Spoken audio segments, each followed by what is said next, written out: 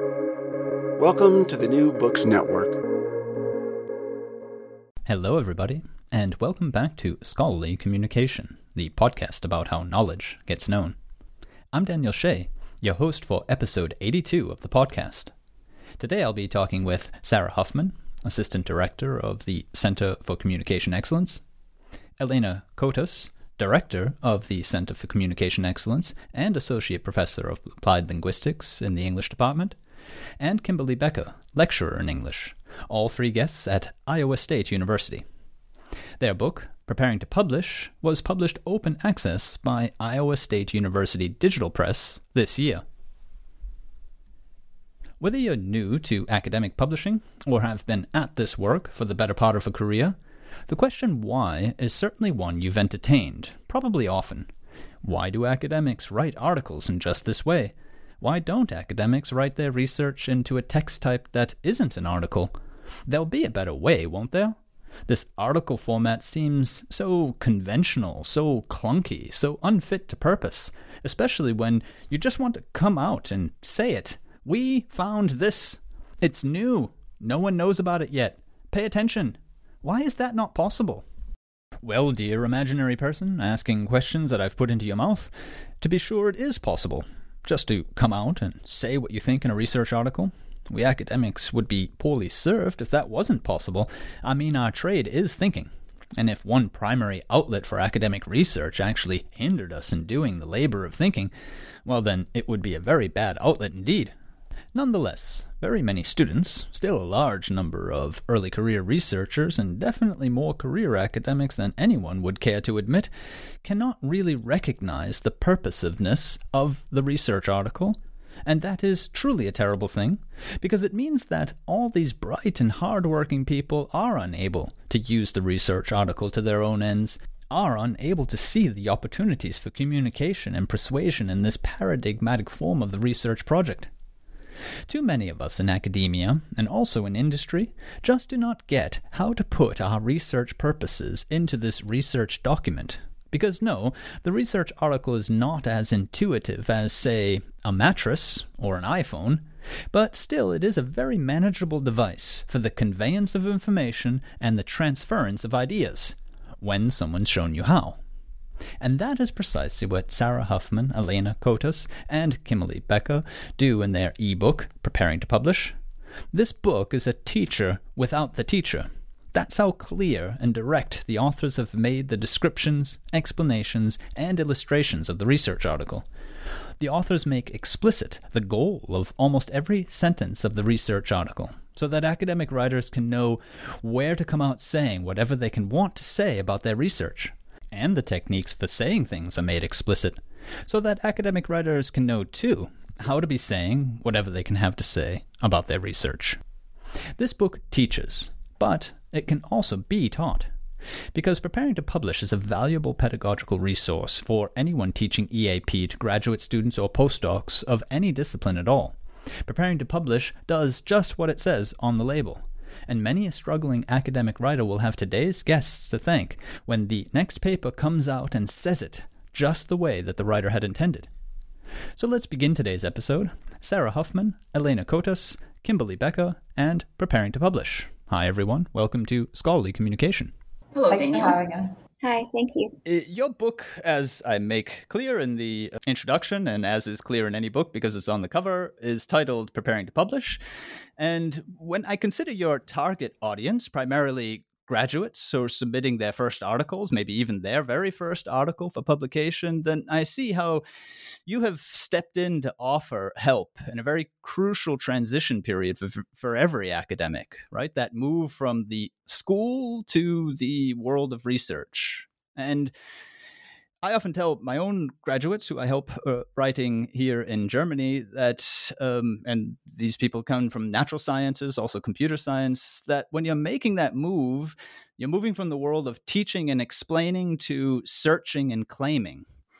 I wonder if that those labels can make any sense to you, if you see your book helping in that sort of a transition.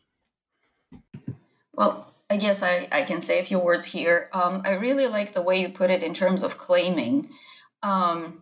the way the book is written is really helping students understand that the research article discourse is very much about making claims, and not only making claims, but making sure that those claims are substantiated with evidence from previous research as well as with evidence from the research that's reported.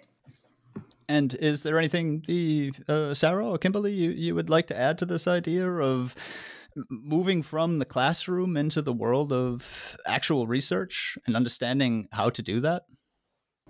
No, I think that Elena's pretty much covered it.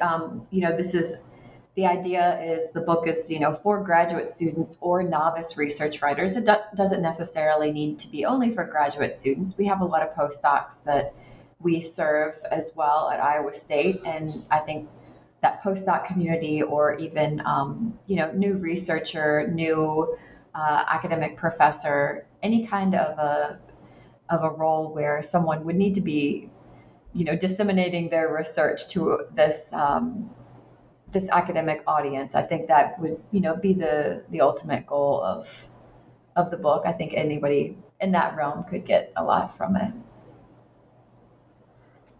I think one of the first things that caught my attention was after 2 or 3 pages of how to use the book, instructions basically for either a student, someone who is the target audience, or also an instructor who may want to be teaching this material. The first content that we get is the word argument. And this really jumped out at me because it made clear this idea that for very many, I would say, graduate students or early career researchers, that this isn't necessarily front in their minds. I'm quoting from the book here about argument, about the fact that the entire article, each individual sentence is laden with argument. And it is for this reason, I carry on quoting, that it is important that the research writers are intentional about what argument they want to make. These are some of the very basic issues that in my experience, and perhaps you can also supplement that with your own experience there, that these sorts of writers definitely are struggling with, that they don't see happening in the research that they're reading. Yeah, I'll jump in. I think it's true that Elena picked up on your use of the word claims, and I think that is a really important way to contextualize the way we present the information in the book. Because in my experience, graduate students especially, but certainly any novice researcher, their real struggle is figuring out how to take a stance and position themselves as a disciplinary insider. They've been trying to establish themselves, and so crossing that bridge into the world of the expert and conveying that in their writing is really the big hurdle that they have to kind of jump over. And I will follow up to say here that, again, going back to the book, the way we have the material presented is to help these novice writers understand how to accomplish certain goals of the discourse. So they need to understand that their audience has certain expectations, because the research article is a genre that, like you said at the beginning in your introduction, is highly conventionalized. So number one, they need to understand that there are certain expectations of, on the use of those conventions. And then another thing is for them to understand that you should be doing things with language in order to be able to build that argument and articulate your claims clearly and effectively. So thinking about, okay, with every single sentence, what am I doing? What is the purpose of me saying this or that? And if I'm saying this or that, does it make sense to me only, or am I using language that's appropriately conveying my argumentative message that I'm putting in a paragraph or even at the level of a sentence? So that's why the book presents these communicative goals, which we linguists call moves, as well as the rhetorical strategies that are used to accomplish those goals that we call steps. And we stick to this terminology because throughout our experience of teaching the research article genre and using this, I may call it linguistic jargon, it still makes a lot of sense when we explain it to students. So absolutely, these are patterns, whether they have intentionally tried to notice these patterns that are occurring in published writing in their field. These are patterns that they very easily pick up on. So in research writing instruction that we do, it's clear that they have been typically reading when they're looking a little bit deeper into published writing in their respective disciplines. They're commonly just looking for content. What are the ideas? What did this person do in their methods, or what did they find? But in this type of a book, the idea was that we're helping them really break down what their research story is and determining how they're going to tell that story through this lens of a scientific argument, building up their scientific argument. That's pretty much one of the reasons why we started the book off, even before how to use this book. Chapter 1 provides this base of what we see as a scientific argument and how we can start formulating that through an empirical research article. All three of you bring up really interesting points, which it is nice to put labels next to. And that's exactly, Elena, as you say, the book does. It gives us, communicative goals. It gives us rhetorical strategies and so on so that we understand what's going on. What you, Sarah, were just saying, I think is really the struggle that very many, graduate student writers who are becoming graduate research writers, they're in, as I was calling it, this transition period from, a school environment to a research environment. I mean, they're focused very much on what you, Sarah, were just talking about, the subject matter. What is it that they're talking about? And that's, understandable. I mean, very much of it is new and complex to them.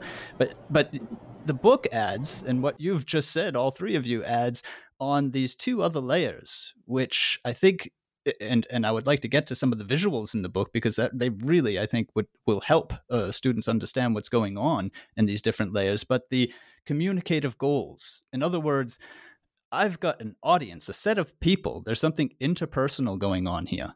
And that, in my experience, is clearly not the first thought that comes to any, academic's mind or particularly a graduate student's mind, right? They're still focusing on that the subject matter. And then on top of that, just as Kimberly, you were saying, this bridge that you create, this rhetorical strategy. How do I put that into the text? That you're always thinking about, what is that next thing that I'm going to say and why? How is it going to help me achieve my goal? All of these different levels, I think, make through the book it very clear as to what it is that needs to go on if you want to be successful at this. One of the examples that you give, which works with the idea of a bridge, that I might give our listeners also a concrete example to work with, is from the title into the paper, probably into the introduction section, you need to bridge that with the abstract you tell us. And perhaps the abstract is a nice place to begin to talk about some of the advice that's given in the book. Would anyone care to expand on that idea of bridging through abstracts or other important areas in the abstract where these communicative goals and these strategies show up? Well, you're perfectly right in that there is that connection between what the abstract presents and what the entire paper presents. And so the abstract is obviously a snapshot of the content of the scientific contribution of the research that's reported, but it is also a very succinct way of presenting the scientific argument. Typically, when we teach abstract writing at the very end, after we teach how to write introduction, methods, results, discussion, and conclusions. In the introduction, you would start your argument by highlighting a certain problem and proposing a solution. And then in the method section, you would be very descriptive about the methodology. So the abstract needs to reflect both the research goals and how those goals were accomplished methodologically or approached methodologically. And then what's the purpose of the results section? That's really contributing to science, bringing new empirical evidence into the research field. And so the section itself spends a lot of time on that, while the abstract just highlights the take-home messages in this very short research story presented in the abstract. And then the abstract would typically wrap up with what is the value of research and the real contribution, which is something that pertains to the goals of the discussion conclusion section. So there is a reason why we teach the abstract last, because we believe that students would need to know the complexity and the different goals or moves and steps, goals and strategies of the section. And then they would make a decision for what are more appropriate to be used in the abstract. We have them look at different types of abstracts, but part of the teaching process is directing them to texts in their own discipline. And like Sarah mentioned, identifying patterns there. And we want them to determine the type of abstract that is more common in their field, more common in the type of journal that they're submitting to, and then make decisions about how to shape and structure the short version of their research story in the introduction by using the rhetorical strategies that are more appropriate to be used in the introduction. So that's how I would answer this question. And also, I would just add that from a practicality standpoint, we try to help students understand that abstract is, that can really be the make it or break it for the entire research article. That could be the point of decision whether a researcher, a reader is going to download or potentially buy the research article, or that's maybe even an evaluative measure for if you're submitting a conference abstract, for example. It might be on your abstract, that you are evaluated as to whether you'll get into the conference or be accepted into this conference. So it's one of the reasons we talk about the form features and obviously length and word choice and grammar and even the nitty gritty of these abstracts, because practicality wise, they're integral to an academic success. Yeah, I have to jump in right there about what you're talking about, Sarah, because the abstract, Elena, you're very right. I mean, the abstract is not the place to start teaching how to write a research article because it is so complex, but that's just what's so interesting about it. It's, and I'd be very happy to hear all your views on this. It's almost gotten to the point, like, what is the abstract and what is it meant to do? There is so much being asked of it. I think you even make a joke along these lines in the book somewhere as to that's a lot to ask of 200 words. You give various definitions. A high stakes document or make it or break it, as Sarah is talking about right now. I've heard it described as a sort of advertisement. Stephen Hurd, who's written a guide for science writers, in the book, you talk about it being an abbreviated representation of the paper itself. Informative but indicative is also an interesting way of looking at it in the idea basically that it points to a lot but includes very little of the content. I guess the trouble I'm trying to stir up right now is, what do we say about the abstract? Yeah, this is a hard one because, as you've pointed out, there's a lot of kind of contrasting ways to describe an abstract. I was just going back and sort of looking at some of the ways we described it in the book, and the descriptors include accurate, concise, non-evaluative, coherent, readable. That's a lot to ask.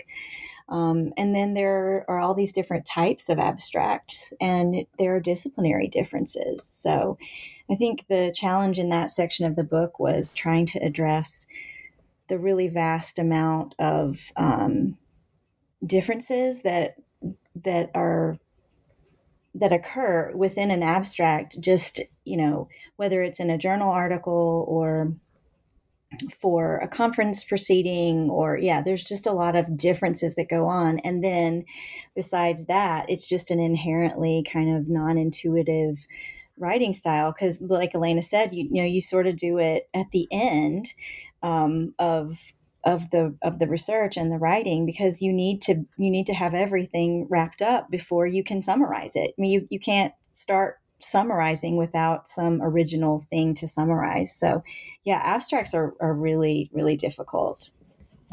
And part of the difficulty for novice research writers is, and not only, but is deciding what is really going to make it or break it. And here it comes to the content that they select. Okay.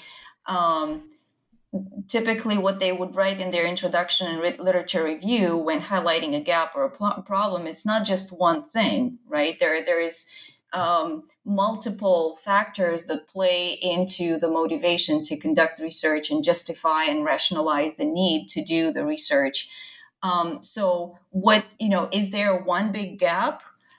Or how do you actually present this in the abstract in a very concise way, but still how do you make it very convincing to convince your readers that the paper is worth reading their time or examining or evaluating, depending on where the abstract is going.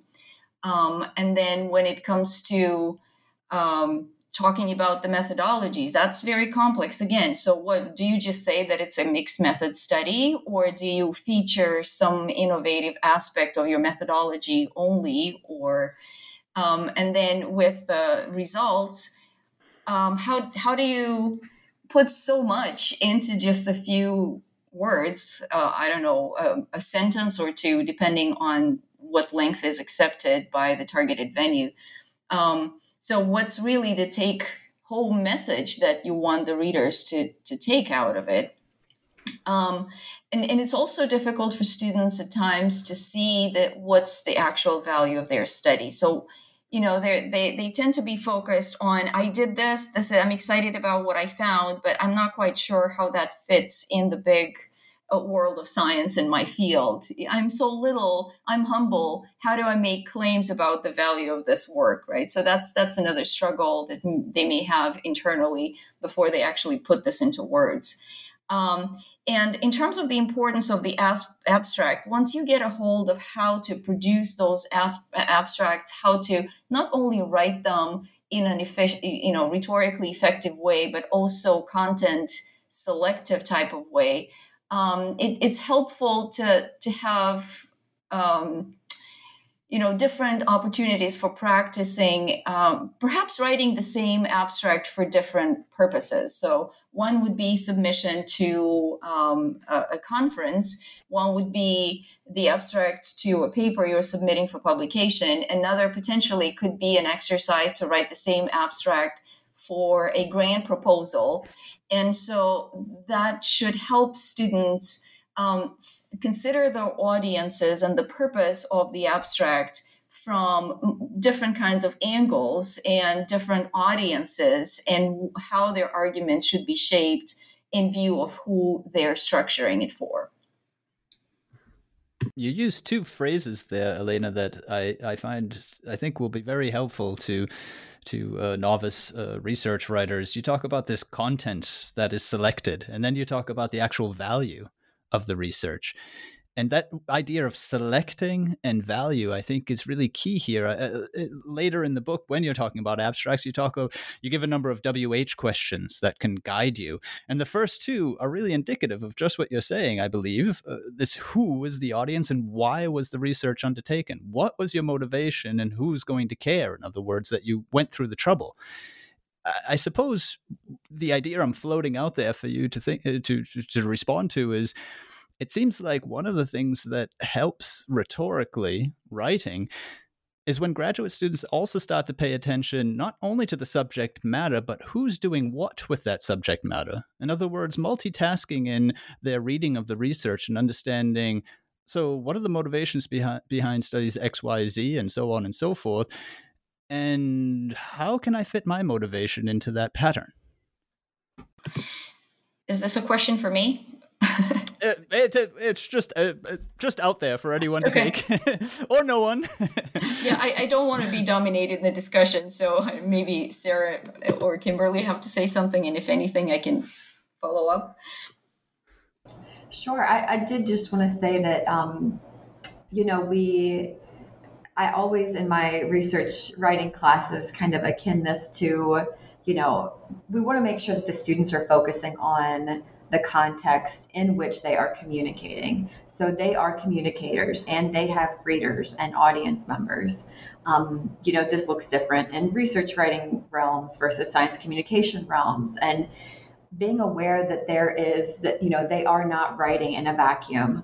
They are writing to someone and they need to have that purpose and that the audience's expectations as well as the audience's current understanding of the topic area in mind.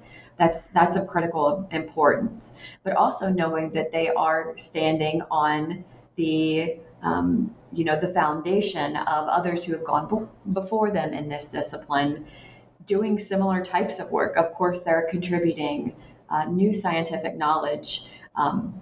And they need to make sure that they're highlighting that and explicating the value of that. However, they are not, reinventing the wheel. They need to make sure that the foundation that they lay out in the introduction, and then again, weave back in through different parts of the research article, shows that they recognize that that communication, that conversation that's happening with other members of their discipline, and that they're building from that discipline, and this is how they are contributing to that through their findings, through their unique research. And please, yeah, Elena. I just wanted to take this a little bit outside of the abstract, because your questions are really, the last question that you asked is true for the abstract, but it is true for every single component of the research article. Who is your audience? So when you are shaping your argument for the need to conduct research, then who are you talking to? Okay, who would value and really understand that need and appreciate your attempt to address a particular gap, right? So you need to be aware who you're writing to when you start shaping your argument. When you present your methods, for example, again, who's your audience? How much do they know about the methodologies that you've employed? Because this will dictate, perhaps if you come up with something innovative, you need to make a stronger type of claim, indicating that this is a credible, reliable type of a methodological approach, even if it's innovative, right? And then when you describe it, again, it depends on how much you expect the audience to know. That would dictate the level of detail that you would put into one or another component when describing it. Again, when you talk about, let's say, discussing the results, think about your audience, what would appeal to that particular audience, why, even in interpreting the results and trying to explain, it's again, who it will be reading it, what are they looking for, and why they really would understand and agree with the motivation and justification for the study once they see the results and how you describe them, how you explain them, and what implications you talk about that may be pertinent to your audience.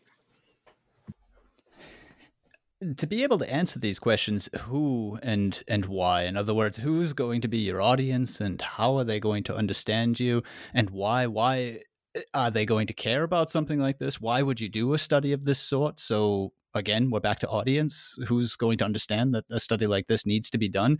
All these questions rely on exactly what the book encourages readers to do. Go out there and see how that's being done. notice that other level or levels, that fine film that's over the top of every research article, where you might, as a graduate student, only be seeing content matter, is actually colored rhetorically. Yeah. And once you start to notice that film or that layer, you can never really look away anymore from it. The book makes it clear that that's something that you need to be going out into your own field and doing on your own. And it gives fine advice and very hands-on advice on how to do that, showing really on a sentence by sentence level, just Elena, as you've been describing, right? And here's an example from a method section. This is why it would probably have been put together this way. Here's an example from a results section, and so on and so forth. I mean, identifying these patterns.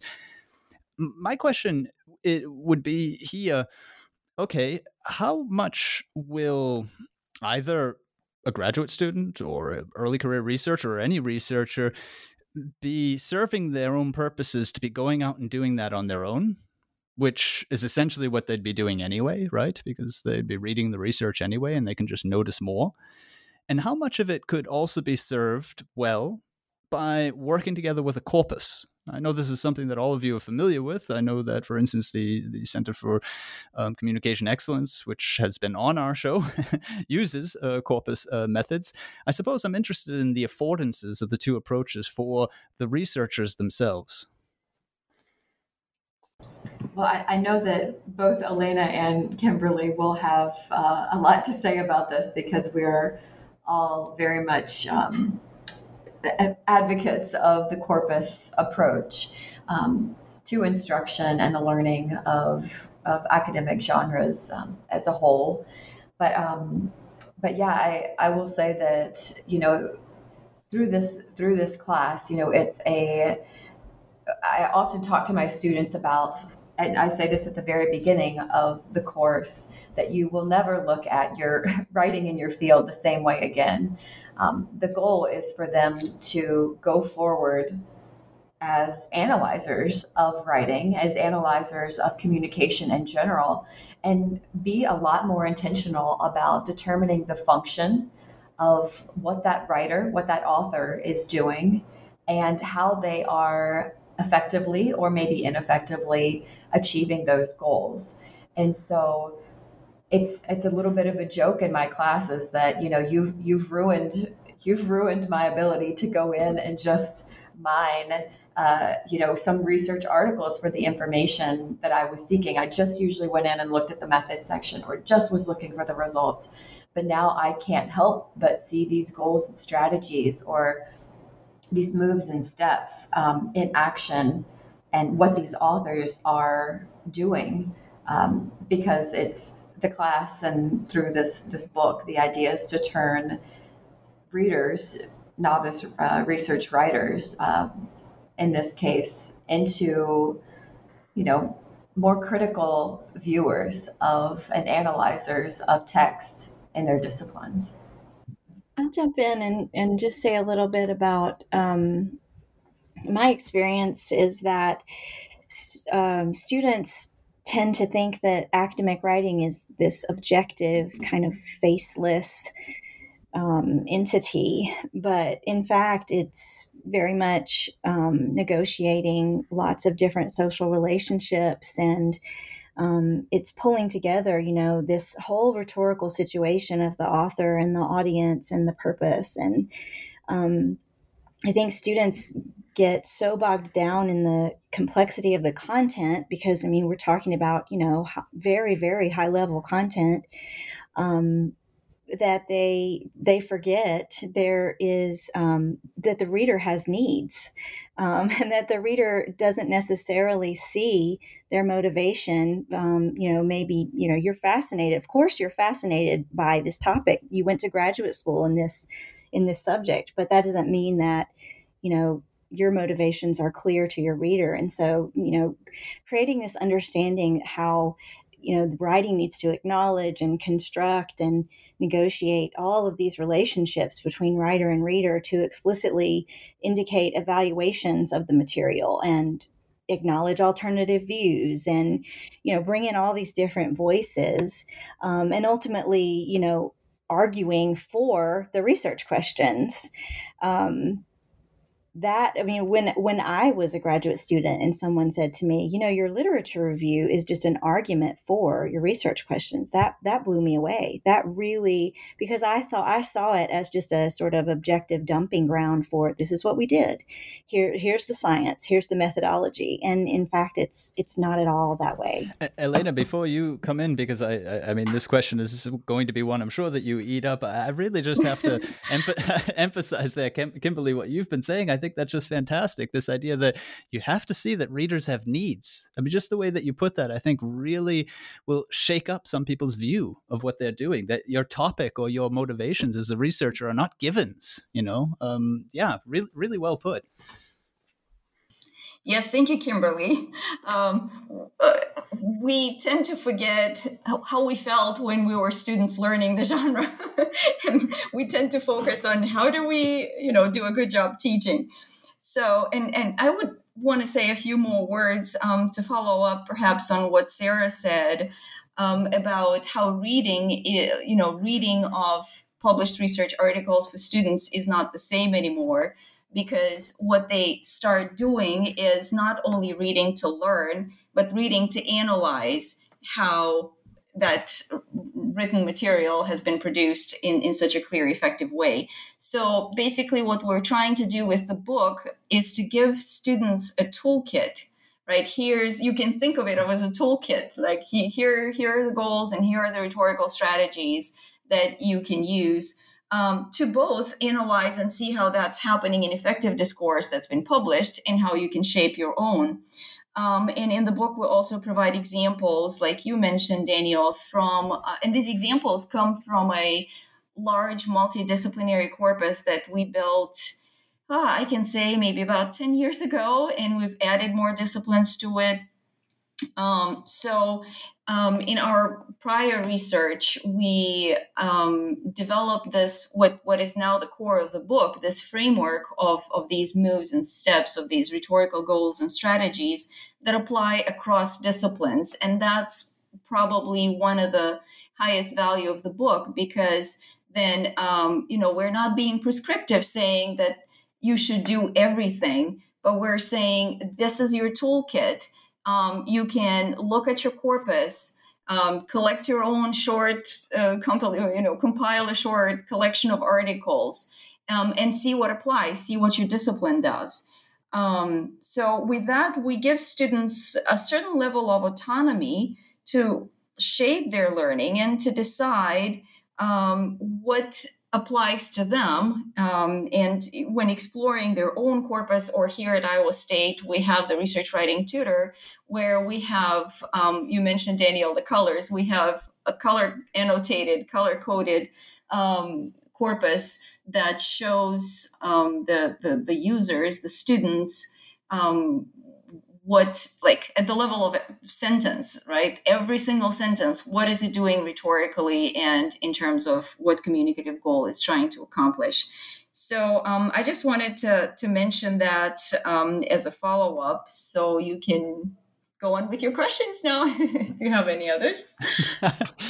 Yeah, sure. No, I suppose I'd like to extend the question I had asked earlier about, okay, so the early career researchers, the novice writers of research, they can very valuably extend their own study of the rhetoric of their field by using a corpus.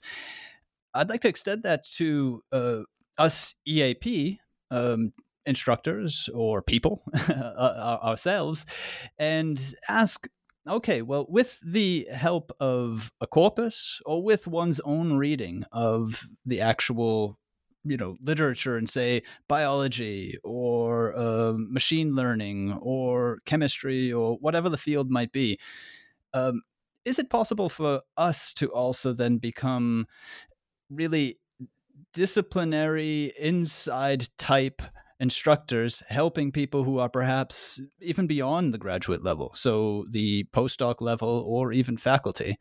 My question, to bring it to a point, is where are the limits for the EAP specialist who has command of a corpus and who is also trained in the area of communicative goals and rhetorical strategies? Because I guess the way I see it is that those are the three things that go into making a great research article: the subject knowledge, the communicative goals, and the research strategies. And if you think, well, gee, an EAP specialist has two of those and can learn a little bit about the first, and wouldn't they be a great, co-pilot, let's say, for postdocs or even staff who are looking to increase their publishing or improve the quality of their publishing? Well, that's a great question, and I think Kimberly should address this one because she's worked extensively with postdocs.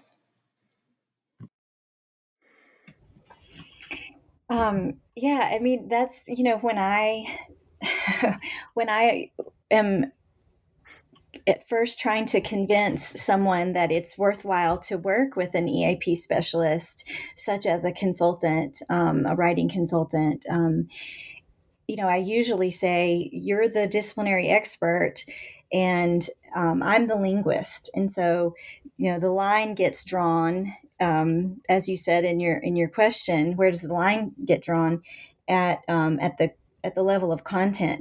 I cannot speak to that disciplinary content. I don't have knowledge in your field, but I can help you find linguistic resources that are the tools you need to build those arguments and make those, accomplish those communicative goals. So I always pitch it as this, kind of this toolkit this metaphor of like a toolkit and just expanding the resources you have in hand to further your writing, because they know the science. Of course, they're experts in their field, but where they often struggle is, how to say what they want to say. They know exactly what they want to say. They don't know how to say it.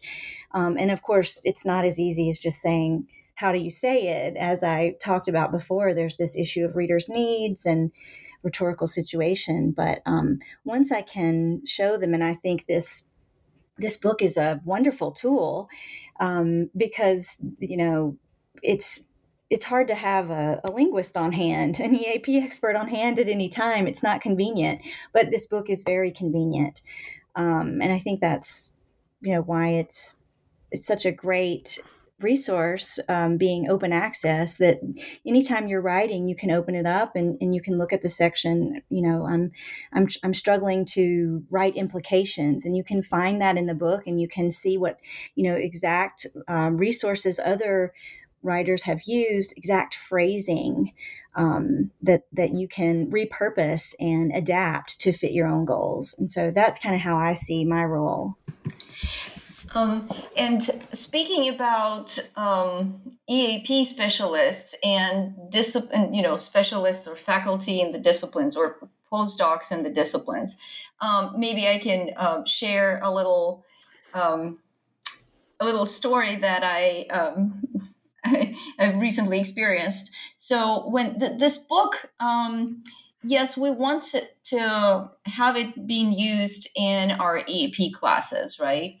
But it's certainly open access, and we are more than happy when faculty in the disciplines reach out. And this is the story that I'm about to share. One faculty member, he's very advanced. He's a professor already in industrial manufacturing systems engineering. And when he saw the book, he emailed saying, "You know what? You know how long I've been waiting for something like this? It puts what I don't know how to say into words. And I know how to talk to my students because of this book." And so that is a very nice story to share. I think it's kind of a highlight because we know in EAP, and it's very difficult to have this. We don't live in the ideal world where we would have this solid and systematic partnership between EAP specialists and disciplinary specialists. So if we as EAP specialists can supply something to the disciplinary specialist, we can supply materials like some that we've included in this book, we're doing them a great favor. And there was another thought that I had. I don't know if I lost it. Well, maybe it'll occur to you, but I would like to follow up with what you're saying right there. If I had known that story, I would have opened the entire interview with it, because that encapsulates for me also the book. I mean, it's very clear that, anyone could just walk into this book and really start to get things out of it. It's been my experience, and that's what the book seems to illustrate for me as well, that if you are speaking to people who are advancing their careers from graduate level up, it's almost as if when you talk about the rhetoric, you're activating things in their minds that are just slumbering. Just as you've said with this staff member this professor who says, these are I wanted to be able to say these things. I want to say things. I just didn't know how. And now I know how. So for instance, just the idea that you make it clear to them that when they're writing a research article, they're reaching out and showing, hey, I've got something here that I think you're going to care about. And I think you can use it in your own research, right? When you start saying that to postdocs and so on, it sort of immediately makes sense, even if they hadn't thought about it in that terms. But that's the beauty of the book. It gives you those terms. That's what most of these people are missing. Right. It's equipping them with the vocabulary that maybe they intuitively have been, they've gained this understanding maybe on their own or through years of experience, but they can't necessarily translate that to the students. And they want their students so badly to be able to effectively write and convey their research. But you had a question about limits and where you see the limits for for a book like this, or maybe postdocs or even faculty using this book. I really feel like we're all in the position where we could all be better writers. We could all keep refining our understanding of what's going on in the genre and our response to that. Plus, as we all know, the genre is emerging. We have such things as graphical abstracts that are coming out in some disciplines that are becoming very popular, and so we as instructors of EAP need to respond to those emerging changes within particular disciplines, but also help not only students, but we have the ability, I think, to help established scholars as well better understand what kind of restraints are no longer, we're not in a paper-based system anymore. And so there are now videos, or the capability of inserting videos and the capability of inserting multimedia into our papers, into our publications, and our dissemination of research. So as even though we think that we may have it figured out sometimes as more established disciplinary scholars, there's always a lot of room for change, and there's always a lot of new innovations on the horizon that we have to be responding to. Yeah, I'm glad you say that, Sarah, and I'm also glad you pick up that question again that I was asking there about the limits, because I mean, without praising EAP too much, I mean, coming from a linguistics and literature background, we study these things. This is the content of what we do. I mean, just what you're saying there, Sarah, about the fact that the abstract is evolving, it's changing and suiting different purposes and different media. I mean, for a linguist, that's more or less like, duh. I mean, we study the history of language. We see how forms and genres adapt and change. We expect that. So I suppose this point I'm driving at with you as experts in this field also is, why is it that very often EAP specialists themselves, and it certainly, just as you were saying, Elena, institutes see a limit on what they can contribute to? I mean, I guess I'm pleading for the fact that in EAP, or as linguists, our specialty is communication. So there shouldn't be a divide into how far we can enter into any field or discipline, because we're dealing with the communication side of it. I entirely agree. And I will say that disciplinary specialists, professors, faculty in the different disciplines, at least in our experience, always welcome opportunities to work with us and learn from us. So the example I gave is just one example. But I will go back to the research we've done to develop this framework of moves and steps that like I said before, is cross-disciplinary. We did not just do it, us linguists, okay? When developing this framework, we collaborated with disciplinary faculty, with faculty in those 30 disciplines that we were investigating. We collected the corpus with them. We developed these move and step notions and descriptors and definitions and examples, and we worked with them back and forth to make sure that, number one, they understand what we mean, right? And so that we put it into words that don't make sense only to linguists, but to also make sure that it's something that really happens in their discipline and get to their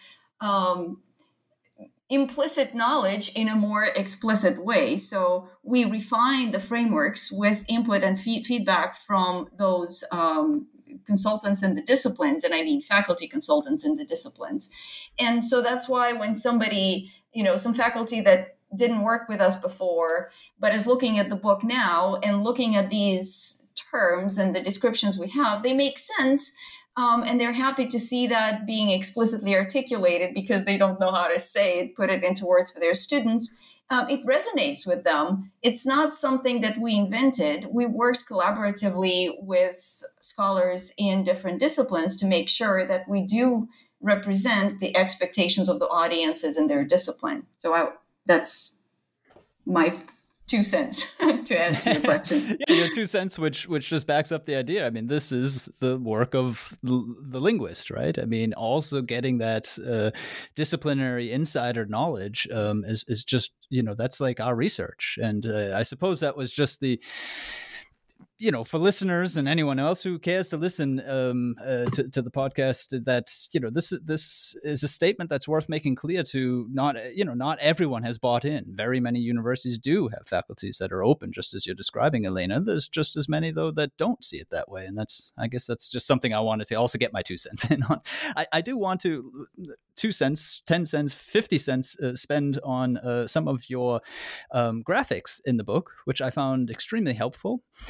And I think these are also some of the huge benefits for, early career researchers who are looking for an idea as to, so what am I doing where? I mean, for instance, you make graphic with concentric circles, the intro, the discussion in a beautiful way. One of the ones I found really interesting was, and I would be happy to hear your comments on, is in the results. If I can, I'll test my ability to describe pictures. We're here in audio media, so quite simply, the results are shown as 2 pyramids with the bases meeting in the middle. So we've got a point at the top and a point at the bottom. And then there are 4 positions, 4 moments or goals, 4 moves, as we would call them, that occur going down from the top to the points, to the bases meeting the fat bit, and then down to the very point again, leaving the results. And those are approaching the niche, occupying the niche, constructing the niche, and expanding the niche. I had seen similar sorts of approaches to, say, the intro or the discussion, but I've never seen a graphic of this sort describing the results. And I would be very happy to hear your, let's say, own viewpoints on this visual for what's happening in the results. I'll try to jump in here. I think when we got to this section of the writing, we had used a lot of other different graphics. And so we were working with a graduate student who I believe was a specialist in graphic design. And so we had a lot of help with that, but just trying to get some other visual way to convey the information. And I think just starting with this idea of specificity versus generality is kind of a metaphor that runs throughout the book and in all the graphics. And so that was the idea that I had when we were brainstorming these these graphics. And also that, this idea of the niche has been introduced, way back at the beginning and carries through. And so by the time they get to this point, they should be very familiar with this idea of what is the niche and how do you approach it and kind of ferret out what needs to be said about it. So that's kind of the background of that. Just thinking, I'm trying to think back to, how did we come up with this? And I don't remember any specific conversations, but just trying to think of different shapes to get at, like I said, the specificity versus generality of any one section or the other. And to add to that, so Kimberly is absolutely right on point about specificity and generality. But also, if you think about it, and again, this would require listeners to read through this section, but approaching the niche is something that does not occur in an extensive amount of discourse in the results section. It's more of a reminder for the results story to be told. It's more about what's the evidence that occupies the niche, and how can we explain and interpret it, right? So that's the bulk. And then with expanding the niche, in the results section, we don't really take the meaning of the results outside of the scope of the study, right? So towards the end of the results, as a transition to the discussion, we only begin to expand the niche. So there is little there, and that expansion happens in the discussion conclusion section.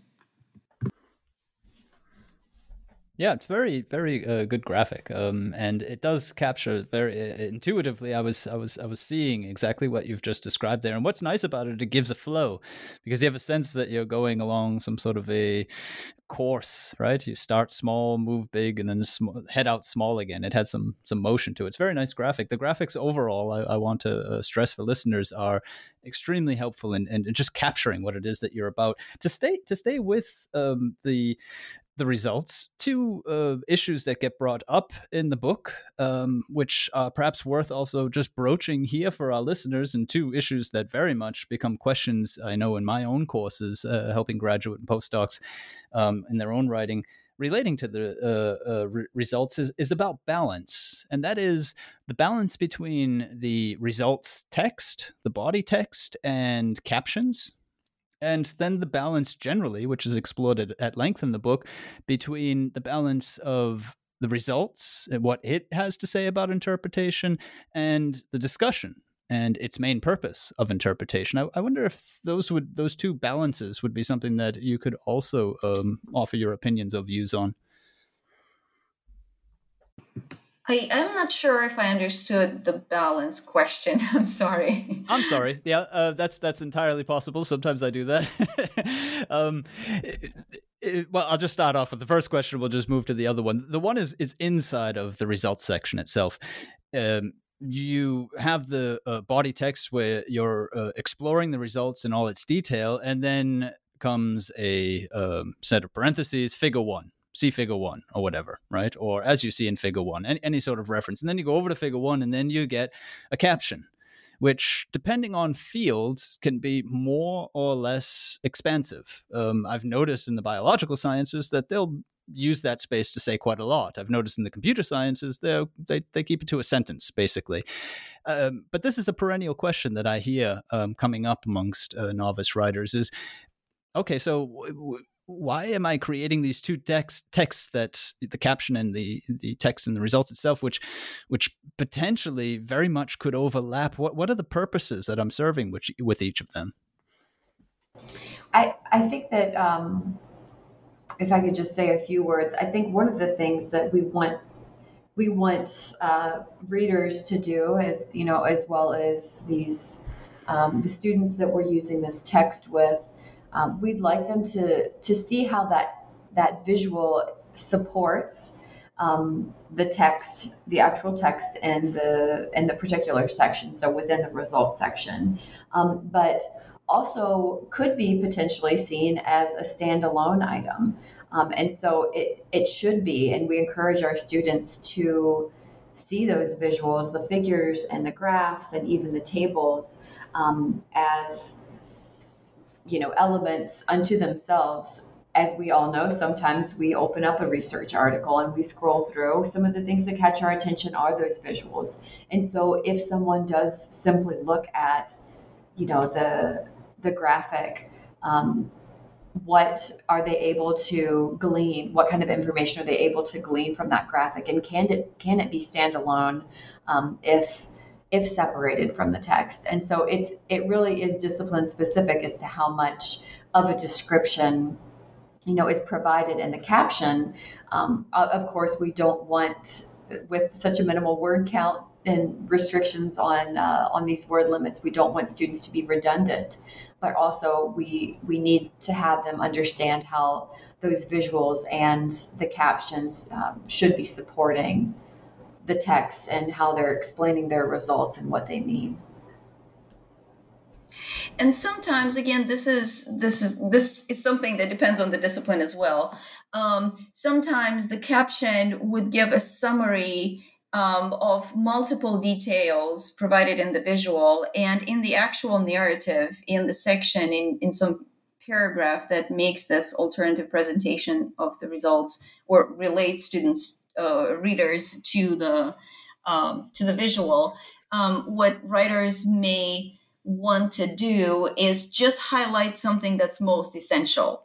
So in the text, it would be the highlight that's worth bringing up, reporting, and further discussing, while in the caption, it may be more of a story with some detailed explanation of the actual graphic. But again, like I said, it depends on the discipline. Yeah, that's something I've very much noticed in the biological sciences, that just what you've said there, the text follows the story, the caption shows you all the details, for interest and further evidence sake. The other balance I was talking about, which I'd be, without any pun intended, happy to hear you weigh in on, is between the results and the discussion itself, because the results is doing some work that the discussion is meant to do. I suppose that's more the question that people are putting to themselves than rather, am I saying too much about the results in the discussion? So in other words, the interpretation, the beginning of the interpretation, as you describe it, expanding the niche, how does that fit in with what you're going to then go on to do in the discussion? Where do readers stop? How can they find whether or not they've ended up with a nice balance in their sections? Thank you for reformulating the question about balance. It makes perfect sense. So this is really one of the challenges, a very substantial challenge that students and novice writers have. How do I make my results different from my discussion? What should I say in the discussion that I haven't already said in the results? So one thing that we try to convey in the book, and also when we teach, is to think of the results in the results section as these pieces that contribute to findings, to something that can be formulated more generally as a finding. And if they discuss, because we do have similar strategies in the results and in the discussion, and the way we explain it to students is that in the results, you try to explain the meaning of the specific results, specific pieces within your results, and interpret them within the scope of the study. So what do they mean within the scope of the study? Okay. In the discussion section, then you focus on the more general findings and take that discussion, interpretation, explanation, hypothesizing outside of the scope of the study into the field and start comparing with literature and start maybe making some theoretical interpretations. So that's a simple way of trying to explain where this balance may come in, right? So in the results, you focus on, you discuss them within the scope of the study. How do they apply to, the participants, the setting, why certain things you think may have happened this way, considering how the study was conducted, where and with whom.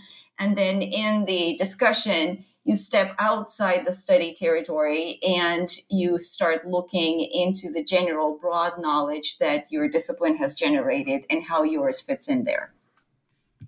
Would it be safe to say then that as the authors of a study, when you're in the results, you're able to write those more or less on your own? But when you're in the discussion, you've got to include the rest of your scholarly community. That would be a fair judgment, although in the results, sometimes you may also bring some reference to evidence from the discipline as well. Right. Yeah.